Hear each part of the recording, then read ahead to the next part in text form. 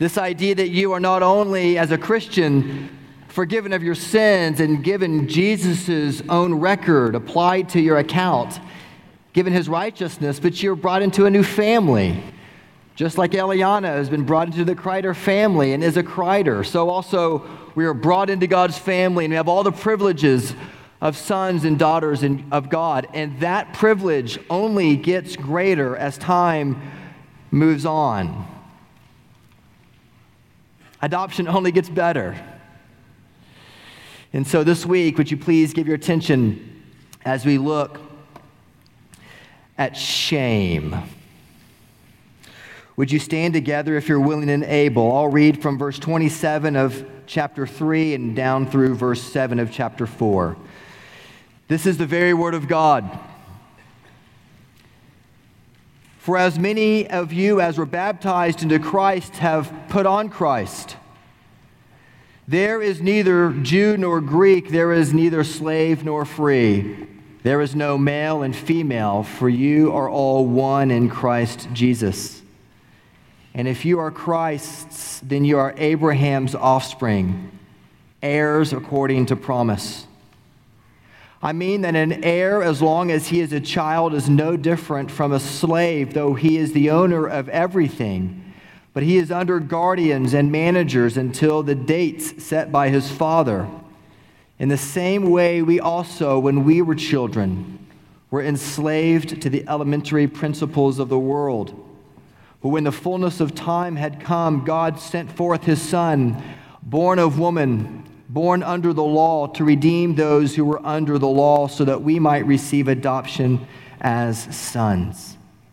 And because you are sons, God has sent the Spirit of his Son into our hearts, crying, Abba, Father.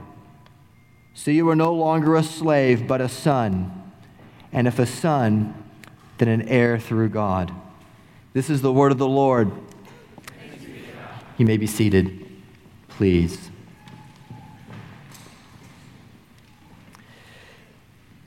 There is no need for me to ask you if you battle with shame. I don't even have to ask you that.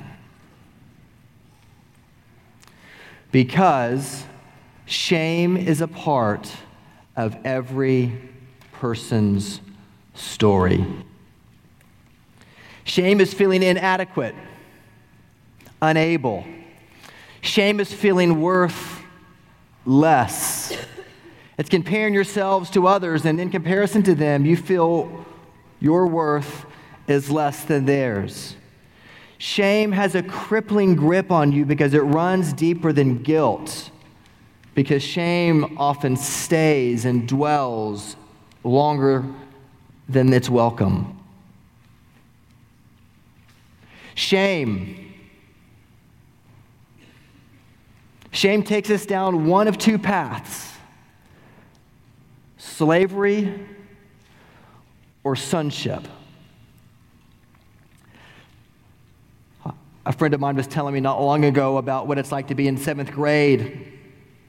They were getting ready for the homecoming parade, and they were decorating the parade, and everybody was there. The cheerleaders were there, and the pom squad was there, and they were adorning this parade for homecoming, and they were using napkins, dinner napkins, to decorate this float. And they ran out, and so they looked at one boy in the 7th grade, and they said, "Hey, would you run down to the corner store and pick up some napkins for us?"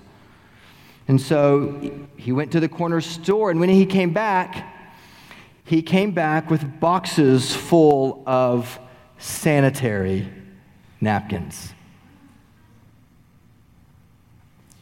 My friend didn't know what sanitary napkins were, and this boy who brought back these napkins to help obviously didn't know what they were. He was just trying to be helpful, but everybody was laughing at him. And my friend said, "Listen, I don't know what happened or what that even was, but I don't want to be in his position." Shame. Shame takes us down one of two paths: slavery or sonship. This year, Vanderbilt made the NCAA basketball tournament. Vanderbilt was in the first round of March Madness. And Vanderbilt's best player on their team is a man named Matthew Fisher Davis. Matthew Fisher Davis, on that first Thursday night of the tournament, was the best player on the court. He scored more than anybody else scored. He was all over the place. He had an incredible game. And Vanderbilt, with only seconds left in the game against Northwestern, went up by 1 point. And Matthew Fisher Davis, when the Northwestern guard had the ball dribbling down the court with only seconds left, he ran up and he fouled the player. And he made a grave mistake because Matthew Fisher Davis forgot the score. They were up by 1, and they were almost certain to win. And the Northwestern player goes to the line and puts up 2 free throws and makes them both. And Northwestern wins the game. And on ESPN, all the media pundits had a heyday with Matthew Fisher Davis. They said, I thought if you went to Vanderbilt, you were supposed to be smart. What kind of idiot would foul? How would you feel to be Matthew Fisher Davis the next day, knowing that you let your teammates down? Shame. Shame takes you in one of 2 directions. It takes you into slavery, or it takes you into adoption. Arthur Booth was one of the smartest kids in this class at Nautilus Junior High. Across the class was a friend of his named Mindy Glazier. They played together, they hung out together, they played football together.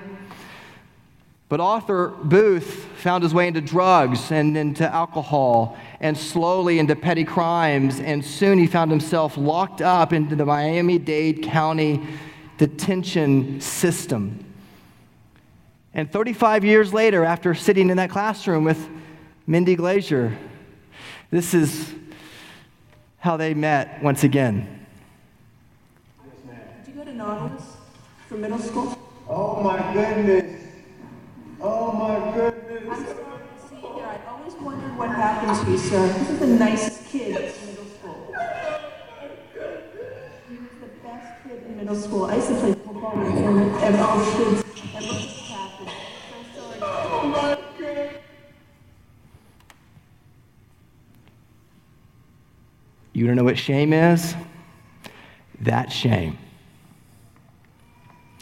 Shame runs deeper than guilt because it gets into our blood. It's always been there. Shame is a part of us because it's part of our DNA. In the very beginning, in Genesis chapter 3, Adam and Eve walked in the cool of the garden with their Father in heaven, and they decided to not go and do what the Father asked, but to go out on their own. And they ran, and in their shame, they hid from God. It says in Genesis chapter 3 that they were naked and what? Were ashamed. Shame. It takes you down one of 2 paths, slavery or sonship. This passage teaches us how to deal with our shame because it asks us a very simple question, Christian, non-Christian. What do you do with your shame? Do you go down the path of slavery, or do you go down the path of sonship?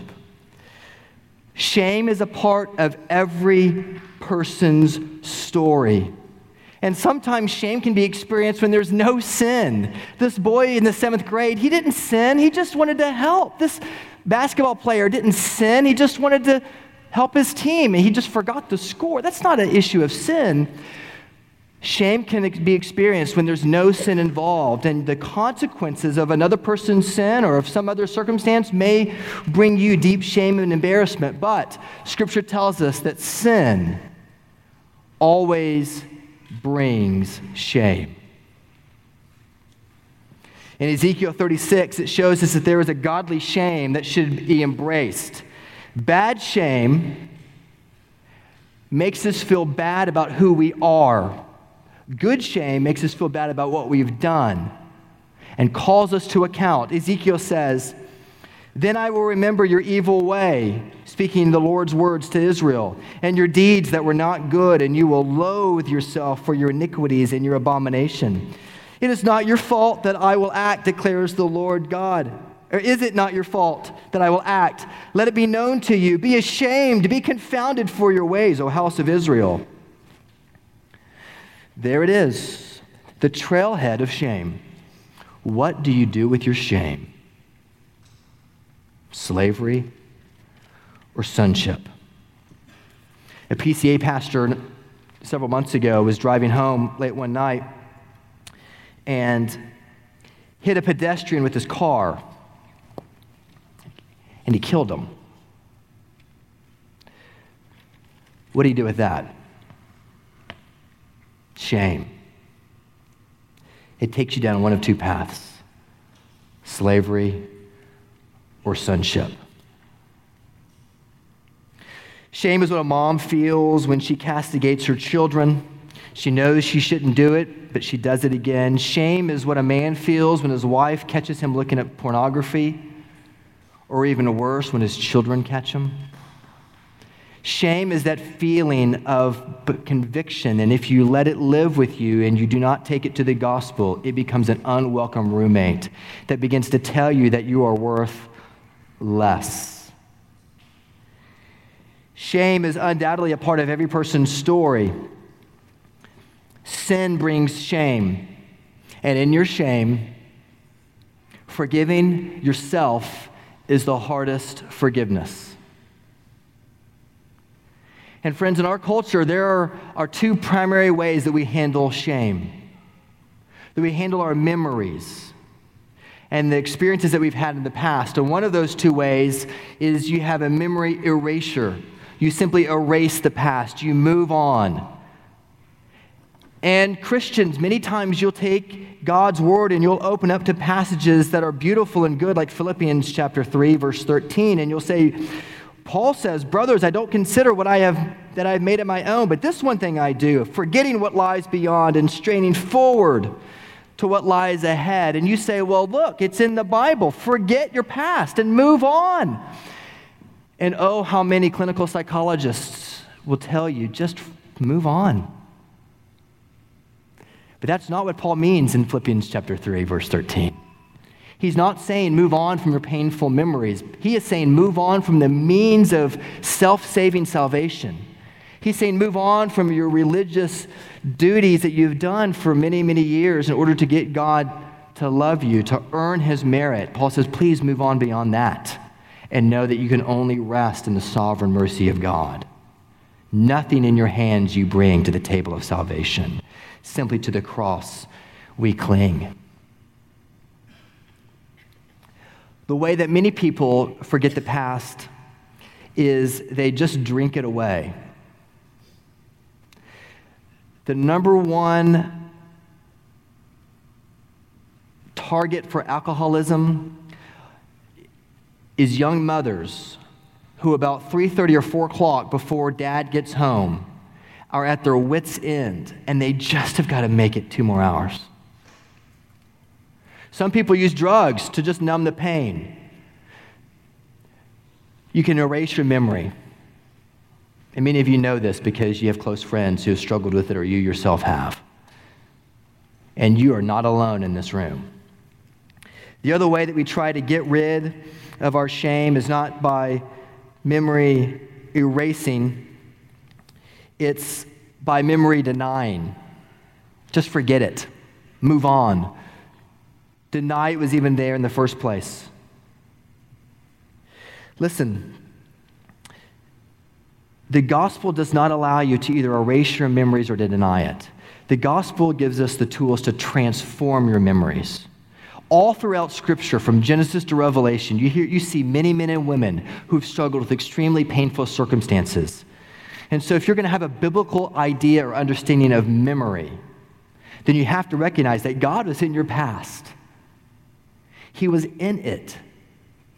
Genesis 50:20, where Joseph says, listen to his brothers. He says, you meant it for evil, but God meant it for good. And the past might influence your present, but it does not determine your present. Because you control the interpretation of those events. And your memory of those events oftentimes is not the actual event itself. What you remember is the way you've interpreted that event. That's where my life turned and all went downhill. Or That was one of the most painful experiences of my life, and God used it by His grace. Shame is a part of every person's story. Sin brings shame. Forgiving yourself is the hardest forgiveness. But friends, shame is also not only a part of every person's story, but that shame drives you to sonship. And sonship, knowing yourself to be a son or a daughter of the King, that is a part of every person's conversion story. Is it part of yours? We said last week, you cannot understand the doctrine, the Christian doctrine of justification by faith alone, this idea that God has taken your sin from you, forgiven you, and given you His righteousness. You can't even begin to understand that until you experience adoption in your heart, until you know that you are a beloved son and daughter of the King. Then you're beginning to get the gospel, and you can sing and dance and look your shame in the face and say, it doesn't own me anymore. Because I have not walked down the path of slavery, I have walked down the path of sonship. Notice what the text says.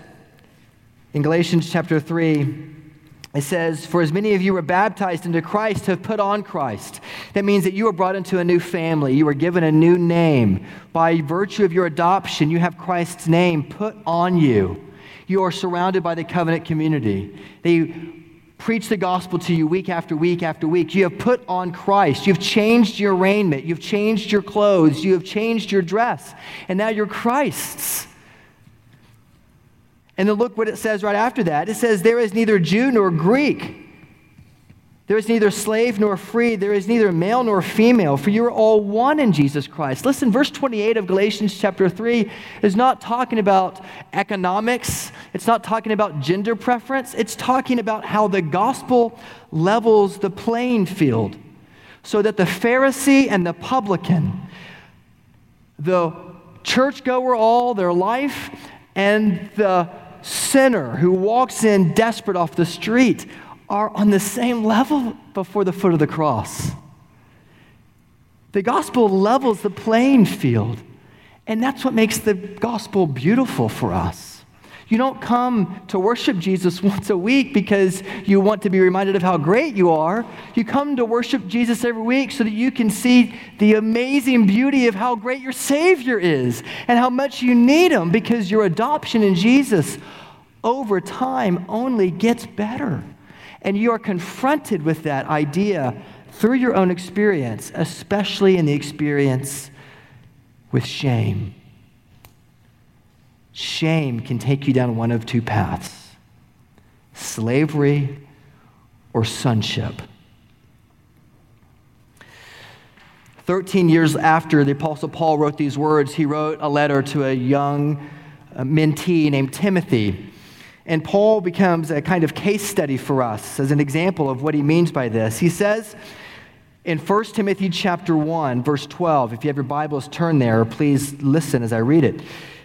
Paul says, I thank Him who has given me strength, Christ Jesus our Lord, because He judged me faithful, appointing me to His service, though, listen to his resume of shame, though formerly I was a blasphemer, a persecutor, and an insolent opponent.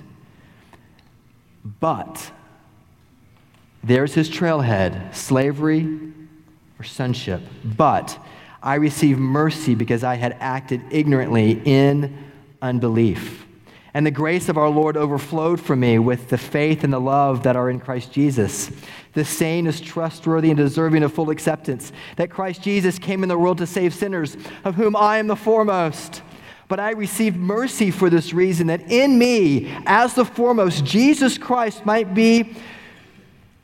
display His perfect patience as an example to those who were to believe in Him for eternal life. And then as Paul gives his resume of shame, he just throws himself into a benediction. To the King of ages, immortal, invisible, the only God, be honor and glory forever and ever. Amen. What do you do with your shame? Shame takes you down one of two paths: slavery or sonship. When you see yourself as an adopted son or daughter of the King, it levels the playing field. And when that happens, as it happened in the Apostle Paul's life, it deepens your repentance. Because notice what Paul says, I was a blasphemer, a persecutor in 1 Timothy chapter 1, an insolent opponent. But I received mercy. And listen to his confession. He's not saying, I'm sorry that I killed this person who was a Christian. He's not saying I acted ignorantly and that's it. He says what? What does he do? He takes his confession down deeper. He says, I acted in what? In unbelief. Many of us as Christians, we act in unbelief.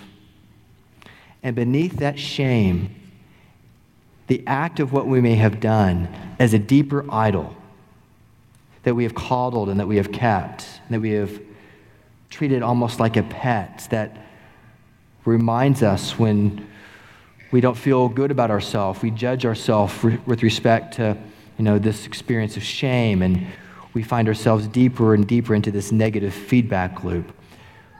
But when you begin to understand that your repentance needs to go deeper than your action, it needs to go to the heart of your unbelief, then you begin to see the way out of shame.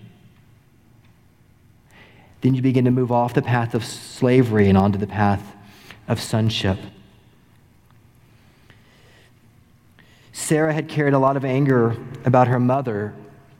She didn't like her mother's counsel. She didn't listen to her mother. She chose a different college than her mother wanted her to go to. She married a man different than her mother wanted her to marry. She chose a different career path than her mom wanted her to choose. She was angry at her mother.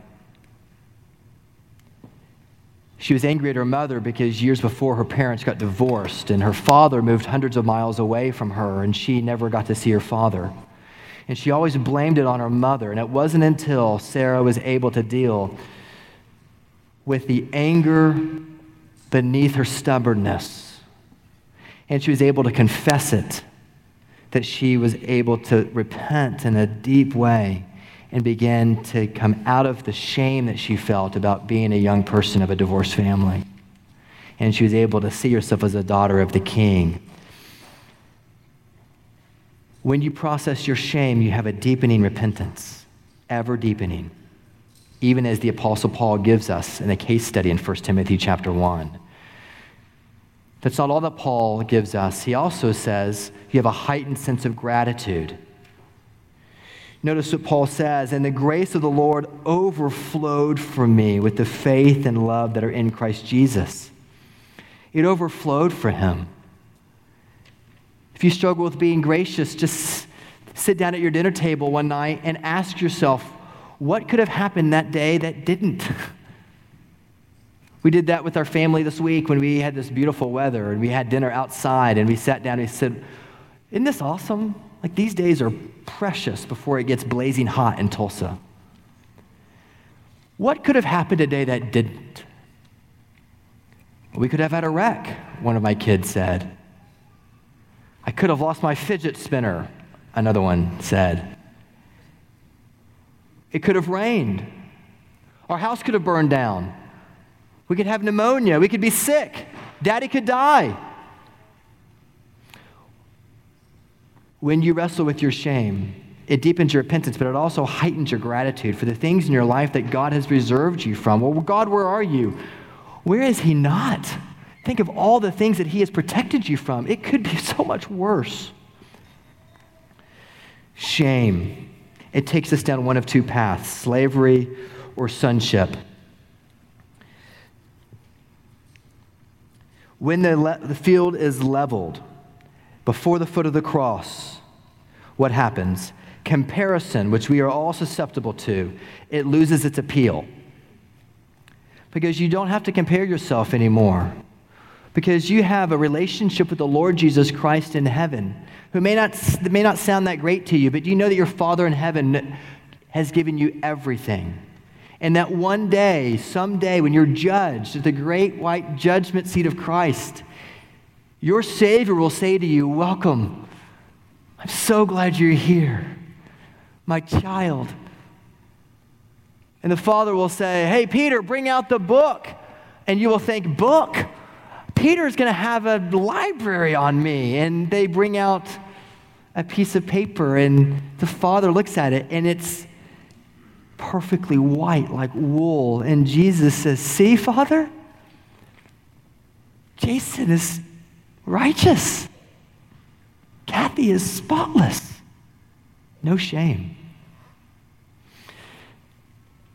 Comparison loses its appeal to us. So we don't have to compare ourselves to other churches. We don't have to compare ourselves to other people. We compare ourselves only with what God's word calls us to be in light of being his sons and his daughters. And when comparison loses its appeal, confession loses its stigma. And you're able to say freely, I am a sinner. And you are no longer afraid to admit your sin. You can admit your sin without fear of rejection. Because when you see yourself as an adopted son of God, it allows you to be honest, and you can admit that you're a sinner. It's okay. Join the club. The Church of Jesus Christ is the only organization in which the requirement for membership is the admission that you do not deserve membership. Shame takes you down one of two directions: slavery or sonship. A pastor embedded himself in an Alcoholics Anonymous group for 6 months, and he observed a woman named Kathy, who he writes was, his best guess was she was 35, but she could only have been Hollywood beautiful at 21. And Kathy stood up in the meeting, this pastor says, and she says, I've been in 5 states in the last month. I've been homeless. I have been raped. I have been robbed. And I do not want to be homeless anymore, but I cannot stop drinking to erase the pain. I cannot stop. I cannot stop. And sitting next to her, he said, was a woman whose name was Marilyn. She was a large woman, and she stood up, and she grabbed Kathy and put her in her arms and embraced her and said, oh, honey, you just need to keep coming. You're in the right place. And Marilyn kissed Kathy on the head, and she said, you're with us now. You're with us. The privilege of being your pastor is that you let me into the inner sanctum of your soul. And some of you, I know, have struggled with shame for a long time. And I just want to say to you, you are with us. And there are others in this church who are struggling with shame, deep shame also. And you just need to keep coming. Because shame takes you down one of two paths: slavery or shame takes you down one of two paths: slavery or sonship. Which is it? Your shame finds its resting place. If you're a Christian, it finds its resting place at the cross. In 1590, William Shakespeare wrote a comedy called The Taming of the Shrew. The story begins when there was a mischievous nobleman who had tricked a drunkard tinker named Christopher Sly into believing that he too was a nobleman. And this nobleman wanted to have fun with this drunk on the street, and so he put on a play for him, and it's called The Taming of the Shrew, about a man named Petruchio who takes a bride who's a stubborn bride. She doesn't want to be married to this man. Her name was Katerina, and slowly he tames her. He tames the shrew, the obdurate, stubborn wife. And as she conforms by his psychological torments and manipulation, she becomes a very dutiful wife. Is that what happens to you as a Christian? No. You are not shamed into submission as a Christian. Jesus is not the ogre of a husband who psychologically torments and manipulates you to obedience. Your story is not the taming of the shrew, because you are not tamed into obedience by the gospel. Jesus was shamed for you. Your story is not the taming of the shrew. It is, as it were, the shaming of the true. It is the one who was shamed for you. It is the one, the Lord Jesus Christ, who found himself living at the fullness of time, born under the law, when finally the roads of the ancient Near East crossed with Europe, when Rome was able to conquer the land, and they held out what? They held out a torture device for all of those under their thumb who were to pay heavy taxes. And if you rebelled against Rome, you were put to death. And Rome's favorite means of crucifixion, of death, was crucifixion. It was so torturous, so brutal, that they wouldn't let Roman citizens be crucified. They saved it for the foreigners, for the rebellious. And they created this torture device to shame the person. It took days for them often to die. They would strip them down and they would leave them exposed and shameful before the public to say, if you don't pay your taxes, this is what happens to you. If you do not submit to the will of Rome, this too will happen to you. And friends, in your shame, Jesus was shamed for you. He was stripped so that you can be clothed in his righteousness. He was pierced so that you could be made whole, so that you could get off the path of slavery that you've run to again and again, and you can come back to the path of sonship. Slavery or sonship, which will it be? The shaming of the true.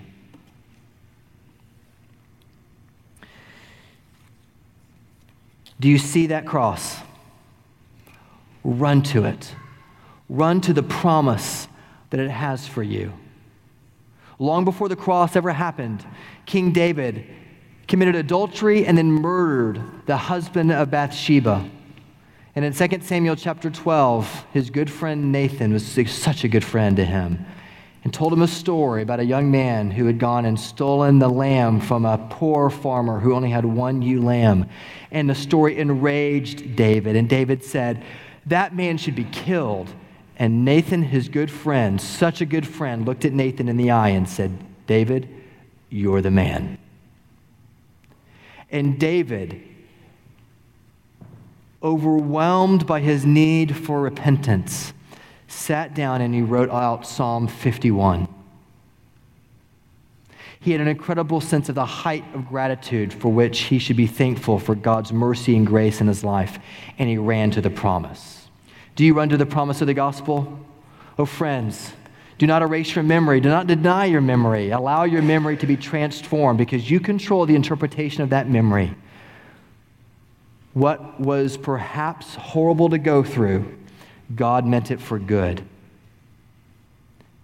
Shame takes you down one of two paths: slavery or sonship. C.J. Mahaney was a pastor. He had a really difficult childhood, was a crazy teenager.